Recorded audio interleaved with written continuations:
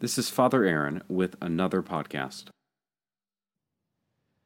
Dicit Dominus,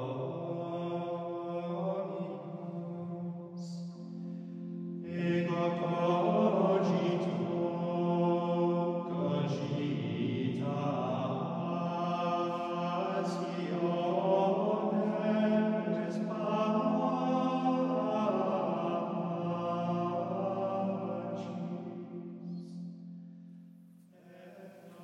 On this 33rd Sunday of the year, I consider the vocation of the laity to sanctify the world.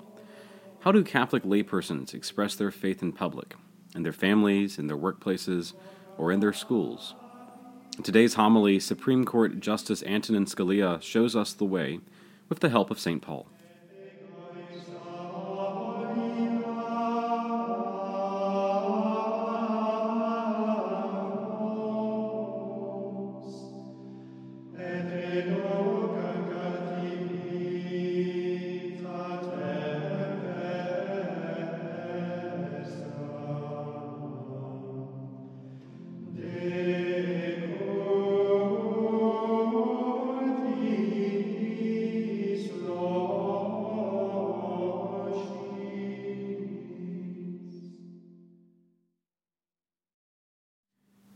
In 1992, Supreme Court Justice Antonin Scalia was invited to give an address to the Judicial Prayer Breakfast Group in Washington, D.C.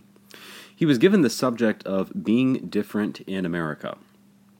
Now, after a brief introduction, Justice Scalia proceeded to give a lengthy discussion not on any legal matter, as one might expect from a Supreme Court justice, but in this ecumenical gathering, he addressed why being a Catholic, particularly being a Catholic in America, makes one different.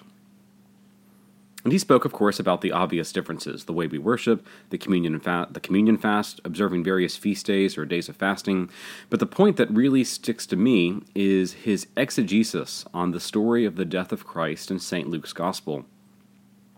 Luke is the evangelist who records that little bit of dialogue we have between Dismas the good thief and our Lord, wherein Christ promises Dismas eternal life. And so Justice Scalia says, "What an extraordinary thing. Dismas is the only saint canonized by Christ himself, the only human being, including even Mary, that we know from the Gospel, indeed from the mouth of Christ himself, to be in heaven. So much did Jesus value that man standing beside him, when all the world had abandoned him. And the same reward, for the same willingness to go against the world, awaits all of us." Last week I spoke to you about how we as Catholic Christians have to know the line between tolerating the beliefs and practices of others and rejecting them, how we're obliged to never tolerate those things which contradict the law of God. And so now that we have discussed what we are not to do, we need to look at what Christians should do in society. And I don't use the term society loosely here, as just meaning how we're supposed to act around other people. Christ the Lord compels us to a very particular calling in the world, that is in our workplaces and schools, our families, and in all our interactions. And St. Paul gives us a good start today in his second epistle to the Thessalonians. Paul is speaking about how when he lived among the people of Thessalonica, he wasn't merely there as a preacher. What does he write? Quote, "In toil and drudgery, night and day we worked, so as to not burden any of you. We wanted to present ourselves as a model for you." And we probably don't think much about St. Paul as a worker. We probably have an image of him in our heads, a good image, of him walking around holding a scroll and preaching sermons all day. But before Paul became this itinerant preacher, he lived just as any good Jew would have. He had a job. Paul was a tent maker. He tells us that in his letters.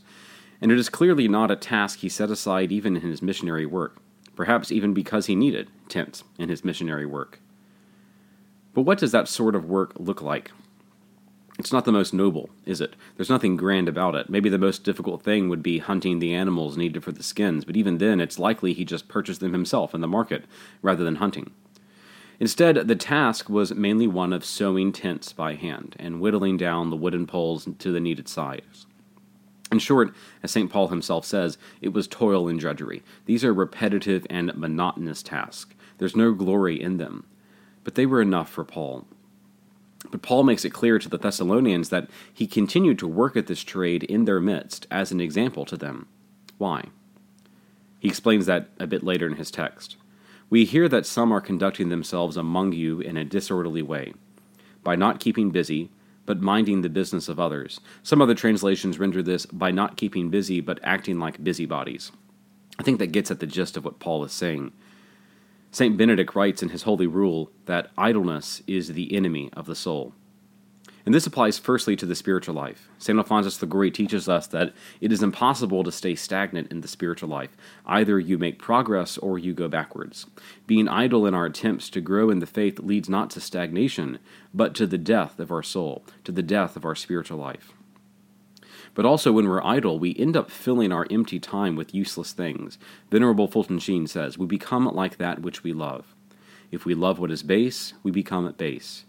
But if we love what is noble, we become noble. I would add, if we love to do nothing, then we become nothing.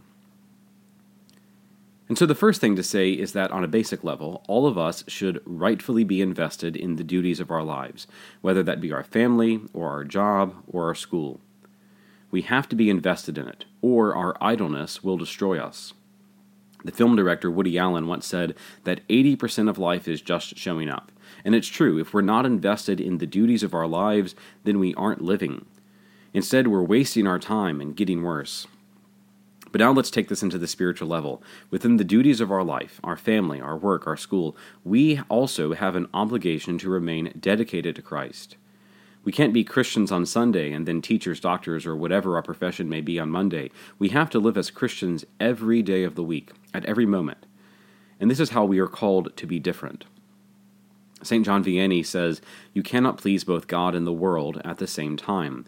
They are utterly opposed to each other in their thoughts, their desires, and their actions." And so we cannot live our secular lives as if we are trying to reach a secular standard. The world is suffering right now from a loss of the sense of the sacred. Nothing is sacred anymore, not religion, nor marriage, nor family. Secularism has become the standard of living. And Christians are partly to blame by our willingness to go along with society as the nation and the world attempts to push Christ to the fringes, to confine him to his church buildings. And so it's no surprise, for example, that prayer isn't permitted in public schools, because most Christians live today as if the only place for prayer is the church.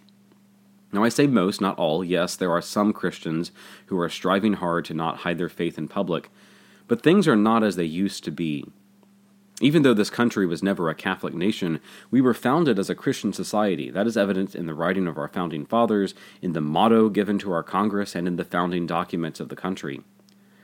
But in the name of the freedom of religion, Christians today are allowing ourselves to pretend like Christianity or Catholicism is just one religion among others.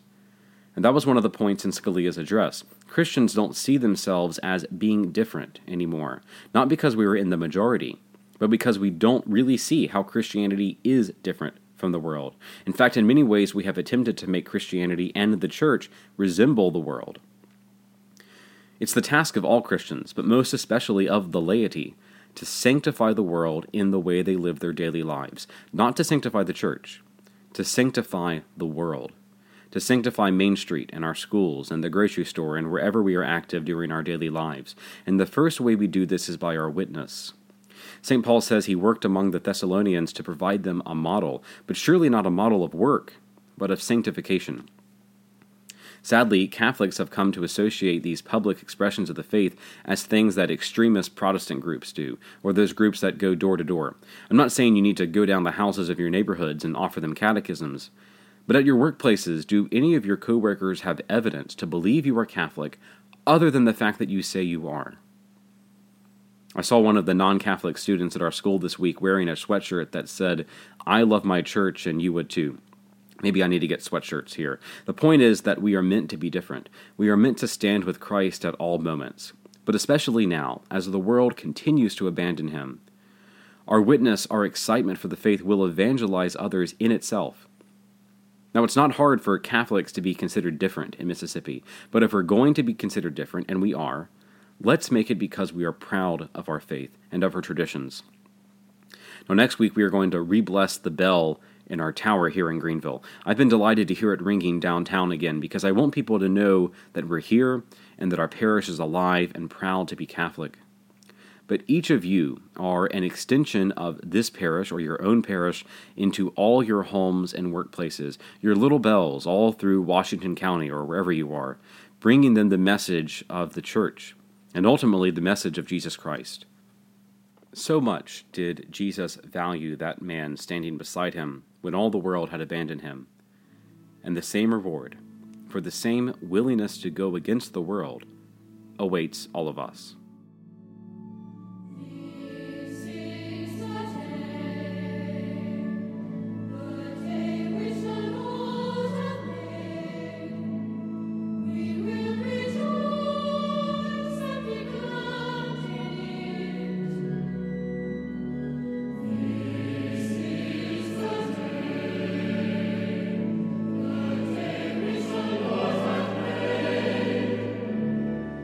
We will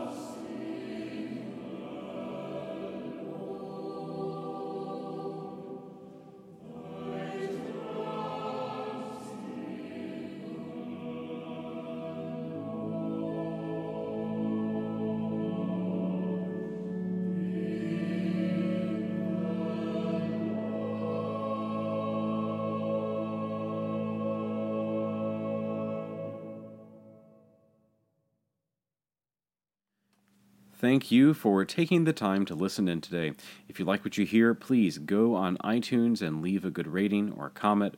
Also tell your friends and family about it, and visit the Diocese of Jackson Office of Vocation's website for more great content. That's jacksonpriest.com. jacksonpriest with an S.com. Thank you, and God bless.